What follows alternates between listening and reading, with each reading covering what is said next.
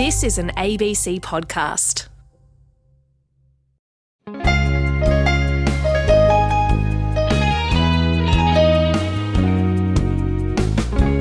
G'day and welcome to Between the Lines. This is Tom Switzer from Radio National, on air, online, or via your ABC Listen app. Always lovely to have your company. Now, coming up later, the Australian koala. I know that the koala has global implications, and it is certainly my intention before President Biden goes to the climate talks in Glasgow that I will be sending our maps of the Koala Habitat Atlas saying, if you protect these forests, you will be able to protect the koala and millions and billions of other species. And I'm hoping that will annoy our governments very much. That's Deborah Tabat, head of the Australian Koala Foundation. Her new book is called The Koala Manifesto, and she describes the role that America played historically to bolster our own conservation efforts. But first, the constitutional underpinnings of US nationhood. Well, to say that Australians are besotted by American affairs, well, that would be an understatement, wouldn't it? Indeed, Kim Beazley, he's fond of saying more Australians are highly engaged with US politics than even Americans. Beazley, the former Labor leader and ambassador to the United States, he's probably right, isn't he? You think about it, 2016, this is what was reported. Australian TV and radio, they gave the US election campaign double the coverage they gave our own election campaign a few months earlier. But do Australians know much about the American Revolution or the US Constitution? Remember, the US is the world's oldest constitutional republic. And what does all this mean for America today? James Phillips is author of Two Revolutions and the Constitution, How the English and the American Revolutions Produced the American Constitution. It's published by Hamilton Books.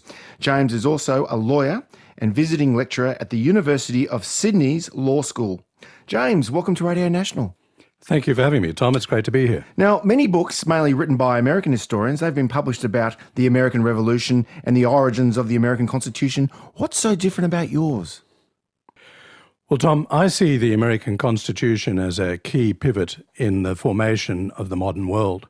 You know, at the time that it was drafted in 1787, almost everywhere in the world was ruled by a monarchy, an empire, or a chief. And here's a new constitution that adopts representative government, the sovereignty of the people, and a pluralistic society as the basis of its political organisation. Now, one of the things you notice when you read anything about the American Constitution, and in particular the American Revolution, is that Americans say they were rebelling to protect their political rights. They say that the king, but also Parliament in Britain, were infringing those rights. Now, most books on the Constitution look at its origins from the point of view of in the context of the revolutionary period. But I ask the very important question, I think, well, if they were rebelling to protect their political rights, where did their perception of their political rights come from? And I think the answer to that goes right back to the establishment of the earliest colonies, Virginia and Massachusetts, and to the English experience during the 1600s, in which the English had two revolutions in that period, and the first of those revolutions, they established their own republic. It didn't last long. But all that was very important to forming Americans' perception of their political rights. Does all that explain why the US Constitution, at least at that period in time, the revolutionary period, emphasised the checks and balances in the system? This is the three rival branches of government, the executive, the judiciary, the legislative. They hold each other in check. I mean, has that system worked well during the past 230 years, or has it really just hurt efforts to reform things? Well, you're right. The checks and balances were introduced because Americans were so concerned about the risk of tyranny. Their initial perception for a long time had been that the king might act as a tyrant, but as they approached the revolutionary period, Parliament was cooperating with the king in imposing new taxes on Americans and removing their political rights as Americans perceived them. So by the time of the Constitution was to make it pretty much impossible for either the head of the executive or for the legislature to trample on the political rights of Americans. And the mechanism that was devised at the Philadelphia Convention in 1787 to achieve that, and which the first and leading proponent was James Madison, was checks and balances. Now, do they make radical reform harder? They probably do, but their primary purpose was to prevent tyranny arising either from an individual or from Congress or indeed a section of society. Because don't forget, from its very beginning, America was a very diverse country. You've got the sort of Puritan colonies in the northeast. You've got the central states, which are more engaged in trade and beginning to get involved in manufacturing and also finance. And then the southern states, whose economies are based around agricultural plantations. What's the big difference, do you think, between Australia and America in this regard? I mean, when the president in the United States is from one party that does not control the legislature, there's obviously constant conflict between the president and the Congress. How do you distinguish that from the Australian scene? Well, of course, the biggest difference between the Australian Constitution and the American Constitution is that we adopted the British model of having the executive chosen by Parliament. So the electoral base of our Prime Minister is in effect the support for his or her allies in Parliament. In America, the system's very different. The president is separately elected. So the president's appealing to his or her political base. Members of Congress are appealing to their political base. And if their political base is different, that sets the scene for a lot of conflict. Some Americans said they were afraid that President Trump would become a tyrant, a fascist, and that he would not leave after an election loss. In hindsight, how realistic were those fears? Well, I never thought they were realistic at the time, and I certainly don't in hindsight. I mean, that was really sort of, hyperbole, people getting themselves excited about Trump for all sorts of reasons. But that was really going into highly improbable territory. Yes, but there was a siege against the Capitol on January 6th of this year. Well, would you characterise it as a siege? There was a small riot involving a small number of disorganised people who didn't seem to have any political organisation, who seemed to be, pretty marginal people. So it wasn't anything like a coup. And you've got to remember in America that not only is the Constitution tyrant-proof, but the institutions that support it are also very robust. I mean, if you look at the first constitution of the Soviet Union, you'll see a utopian democratic constitution. You contrast that with the reality, a regime that murdered tens of millions of its own citizens. So there can be a big gap between what's written and the way it works in practice. But in the US, both the Constitution and the institutions that support it are very robust. Yes, well, the American Constitution establishes a system of government to empower free individuals. How did that happen in an age when most people lived under monarchs or emperors who had almost absolute power, James?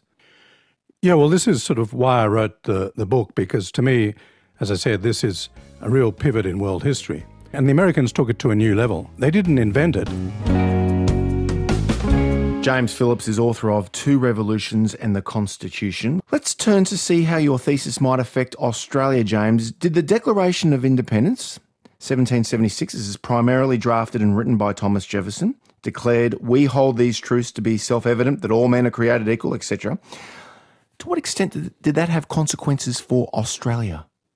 Well, it had enormous consequences, Tom. The Declaration, coupled with the fact of independence, had three great consequences, at least, for Australia. First, it led to the establishment of the colony in New South Wales, because the British could no longer send convicts to the 13 American colonies that declared their independence. Second, it facilitated Australian independence, because the British became much more careful after their American experience in resisting requests from a settler colony for independence. And thirdly, it had an indirect influence on the Australian Constitution, because it led to the American Constitution and the structure of the Australian Constitution draws heavily from the American model. But there's a difference between the American experience and our experience, right? I mean, the Americans fought for their independence, whereas essentially the British fed us our independence, right? Yes, this is one of the reasons that America has invested heavily in teaching about and even developing mythologies about the Constitution, and Australia hasn't. Well, let's bring this to today. America is usually renowned for its optimism and can-do spirit, as you well know. Yet it's also true that it's been consumed by self-doubt, a crisis of confidence, that toxic political polarisation that goes beyond Democrats and Republicans. Do you think that President Biden, or anyone for that matter, can unite the American people? Can they restore faith in their future?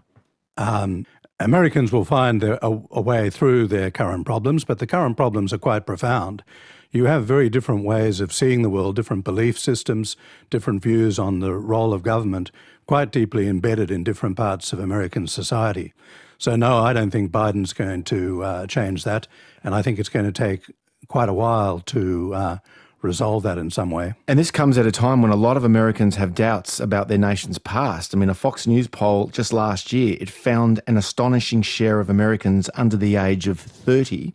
They think America's founders, they're better described as villains than heroes. That's 39%. So given all this, given the rising tide of cancel culture, woke society, culminating in this erosion of a unifying national narrative, and that's really what the Constitution and the Republic are about, can America keep its republic? Well, I think they'll find a way of working through. I mean, one of the things about the American Constitution is it's supposed to not overly empower one segment of society. And somehow they'll find a way through their current problems. Dr. Franklin, Benjamin Franklin, after the Constitutional Convention in 1787, he said that we have a republic if you can keep it. James, great to have you on Radio National. Thanks, Tom. Well, that's James Phillips. He's a Sydney-based lawyer and author of Two Revolutions and the Constitution. On RN, this is Between the Lines with Tom Switzer.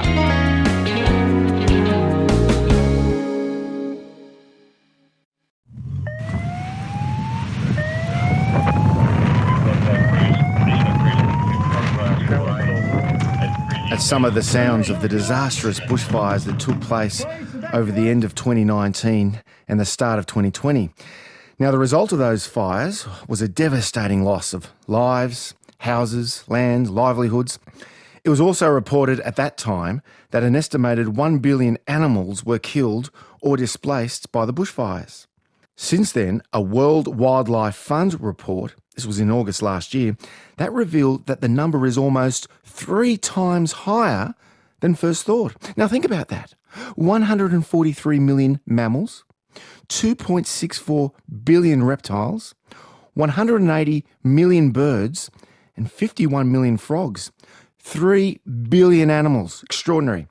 Now, thousands of pictures of the Australian bushfires were beamed around the world during that time. But there was a particular image that struck a chord globally. That was the image of a koala, clinging to its rescuer, its face and body singed, and its home burnt to the ground. Now, that image must have been particularly soul-destroying to my guest today. Deborah Tabat has devoted decades to the survival of the Australian koala. She's chair of the Australian Koala Foundation and author of a new book called The Koala Manifesto. Deborah, thank you for joining me on Between the Lines. Thank you so much for having me. Now, title of your book, you've joined the other historic rebels who wrote about their radical ideas on how to change the world, Karl Marx, Che Guevara. What's behind the Koala Manifesto? Well, if you look closely, Tom, at the image on the front page of the koala, on the cover of the manifesto, we did actually superimpose a koala on a branch over the top of Che Guevara and his gun. Sorry. Because, look, after 33 years, I'm so sick of it. And so people were encouraging me not to use that word, but I do think that the 10 commandments, for want of a better word, in the book are the manifesto for the survival of the koala, but more so for the forests of Australia and also the river systems of Australia. So, yeah, I'm happy to wear that. And I do want to be that radical in a way, because I think it would be doing a disservice to the young conservationists if you don't show them what they're up against. Well, you've led the foundation, the Australia Koala Foundation for more than 3 decades. I think it's 33 years. Yes. What was life like for koalas when you started back then compared with now? Well, I honestly, when I got the job, I was just told to raise $5 million so that we could fund research at universities. And raising money for koalas is pretty simple. I went to Westpac and Qantas and Kendone, and they all were very generous. And at that time, everyone thought that it was chlamydia. But it came, and chlamydia now, of course, is shockingly high levels because you get sick when you don't have trees or food. So it's logical. But chlamydia has been with them for millennia. It became obvious to me that it was all about habitat. And then it was really obvious to me that it was about who owned those habitats and whether they were prepared to protect them. And by and large, they're not. Now, you say in the book, Deborah, that you believe wholeheartedly that the koala is probably the only animal that can inspire not just local but global change. They're your words. Why? Yes, they are. They are. Well, I dream of a Koala Protection Act because I think all laws in Australia are completely inadequate to protect the environment, and I know that to be true. I also believe that international laws that are supposed to protect the environment and animals are also inadequate. And I dream of legislation called Crimes Against Creatures Great and Small in The Hague that will bring everyone to account for every species. And the only species that I think can pull that off is the koala because it doesn't hurt anyone, doesn't eat you, doesn't trample your crops, just sits there looking fabulous and brings billions of dollars of tourism. But Deborah, have we missed an opportunity here? If you go back to the end of 2019, early 2020, the eyes of the world were on Australia, our bushfires, then the pandemic hit. It was hardly avoidable, but did we miss an opportunity on the global stage to make real changes for wildlife everywhere? I absolutely believe we lost the opportunity. And Minister Susan Ley, the Environment Minister, and she's the 14th Environment Minister that I've had to deal with over my tenure, had pretty much everyone that was necessary in a room at a round table in February just prior to COVID. Now, she could have had a blueprint for recovery of this species and the protection of forests, but all she's done is just continually put Band-Aid on things because no one really wants to deal with will we protect landscapes that are privately owned. And I think the politics in New South Wales of recent times are all about can I knock down koala habitats that are on my private land? And that's why I'm dedicated to new laws. We as a nation are going to have to protect all biodiversity of our country if we are to long-term survive both climate change, pandemics, and keep our water systems healthy and clean, not to mention the koalas and those tragic figures that you said at the beginning. My guest is Deborah Tabat. She's chair of the Australian Koala Foundation, and we're talking about her new book, The Koala Manifesto. Deborah, in your book you say, I want to paint a picture for you of what koala habitats might look like if we as a global community decide that we want the koala to be safe forever. Question here is, what's that picture? Oh, well, that picture is some of the forests that I've been in my career. And so when I first started going with the scientists into the bush, I remember being in the Pilliga Scrub, which is west of Coonabarabran, and you want to sing Waltzing Matilda. I mean, it's just magic. And imagine what our country looked like at White Settlement. If you look at the pre-clearing maps, which we have on our website, our country was just unbelievably majestic, as was America. And in America, I think there's only 5% of the redwoods left. And in our country, there's only 20% of the koala forest left. So look at the damage we've done. We cannot cut down one more tree. We have to find other ways of being. One of the intriguing things I found about your book, Deborah, is you mentioned that in 1929, President Herbert Hoover, who presided over the Great Depression, or at least the collapse of Wall Street, he stopped the importation of koalas and wombat skins after taking the view that both species were at risk. Yes, look, he was a godsend. And when I give my talks in America, they say, well, it was the only thing he did, because they think he was a bit of a dill. He was a one-term president, but go on, yeah. Yeah. Look, between 1890 and 1927, we have the manifests of 8 million skins that went to New York and London alone. I truly believe that at least twice that was shot, maybe even more, which would suggest that koalas were in absolute abundance during that time. And so imagine what our forests would look like if those were there. And sometimes when I go into some of the Victorian forests, I actually think that's what it was like. If you look at May Gibbs's paintings, for instance, you can often see, she's got two little koalas huddled together. I've only ever seen that once in my whole career, and that was in a Victorian forest. I just think if you look at the historical paintings, especially May Gibbs, she was painting the bush as it was. I think that we as Australians have forgotten some of that majesty.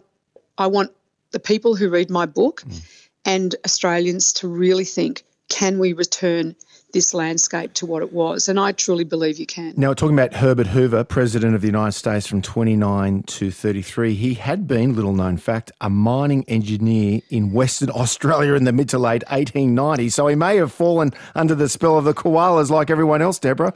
Well, he did. I mean, that's the thing, isn't it interesting? He did. And this is the power of them, Tom. And that's why I'm convinced.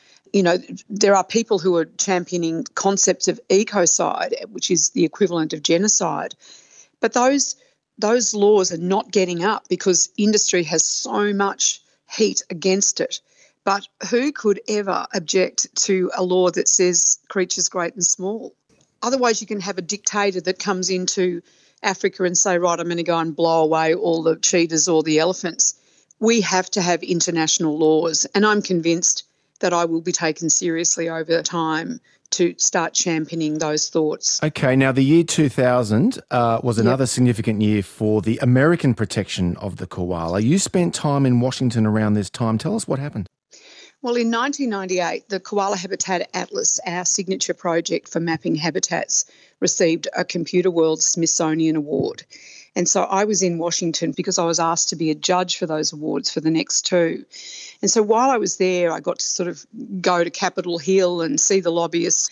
And another group had actually nominated the koala for listing under the Endangered Species Act of the United States because they believed that they had a universal role or global role in protecting species. And so that did actually happen. And I did spend a lot of time at the United States US Fish and Wildlife Service lobbying and providing information from our maps, which actually got it up. Now, at the time, it was Clinton and Gore, and they were trying to convince the Australian government that we had to meet the Kyoto protocols. We were chastised. You are clearing second only to the Amazon. We have to stop cutting our trees down. And so I could waffle on forever about this, but I know that the koala has global implications, and it is certainly my intention before President Biden and Envoy Kerry goes to the climate talks in Glasgow that I will be sending our maps of the Koala Habitat Atlas, which we have spent 23 years and about $20 million creating, saying if you protect these forests, you will reduce our emissions, you will be able to protect the koala and millions and billions of other species that are in 20% of our continent. And I'm hoping that will annoy our governments very much. Before we let you go, Deborah, what did you include in your Koala Protection Act? Well, the Koala Protection Act is terribly simple, and I modelled it on the Bald Eagle Act. The Bald Eagle Act initially was just one piece of paper which said you cannot touch its trees and you cannot touch its habitat. And so our document is a little stronger than that, but it basically says if a koala tree is on any given landscape, the application is automatically no unless you, the proponent, can prove that your activity is benign. Because the current laws basically say, yep, no worries, mate, you can do whatever you like, and you, the community, have to fight to the death to prove that we're being destructive. And so this would change the onus of proof to the proponent, not to the community. And as I write in the manifesto, I am so tired of seeing weary and exhausted communities having to fight for their landscapes, either for food production or the protection of their waterways or the protection of species like the koalas. And let me tell you, I have had the most amazing life over 33 years going to some of those communities, because they always say, you know, let's save the koala because of its iconic power. And I have seen so much of Australia, and I've seen so much of it destroyed. Well, good on you, Deborah. Thanks so much for joining me on Between the Lines. Thanks for having me. Deborah Tabart is chair of the Australian Koala Foundation and author of a new book called The Koala Manifesto, and we'll put a link to the book on our website. This is Between the Lines with Tom Switzer.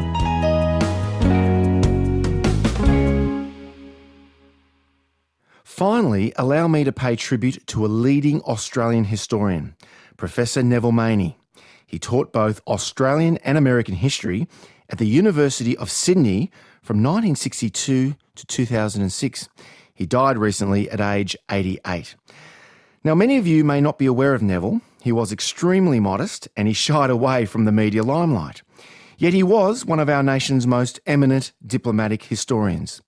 Dennis Richardson, the former head of Foreign Relations and the Defence Departments, Indigenous leader Noel Pearson, former ABC journalist Eleanor Hall, all past students. They would be among many distinguished Australians who would vouch for Neville Maney's intellectual genius. Neville was the first Australian historian to be awarded an American PhD. That was in the late 1950s. He was the author of several groundbreaking books that challenged orthodoxies about Australian national security in the first half of the 20th century. Neville, who strongly opposed both wars in Vietnam and Iraq, he also had some novel insights into how Americans saw themselves as a special people who had a special mission to redeem the world. Neville's favourite music included the Battle Hymn of the Republic, which celebrated Abraham Lincoln's crusade to end the American Civil War of the 1860s.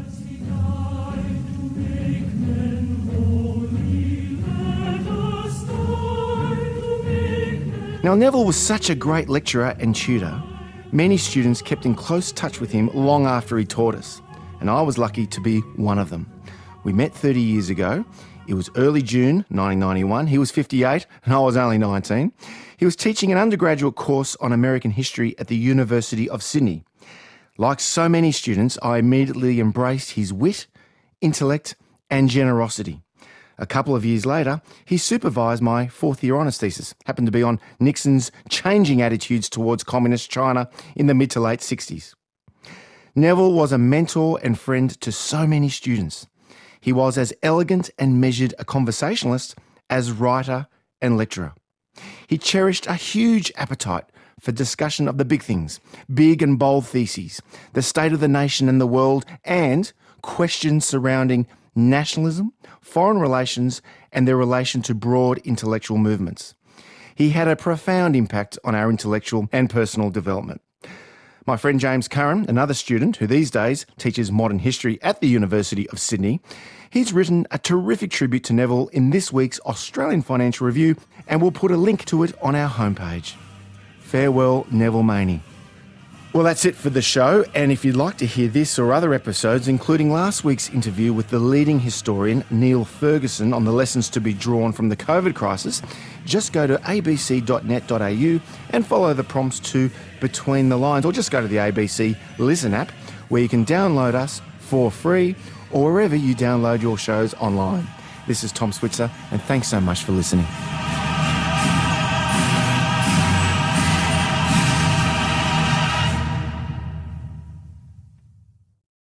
You've been listening to an ABC podcast. Discover more great ABC podcasts, live radio and exclusives on the ABC Listen app.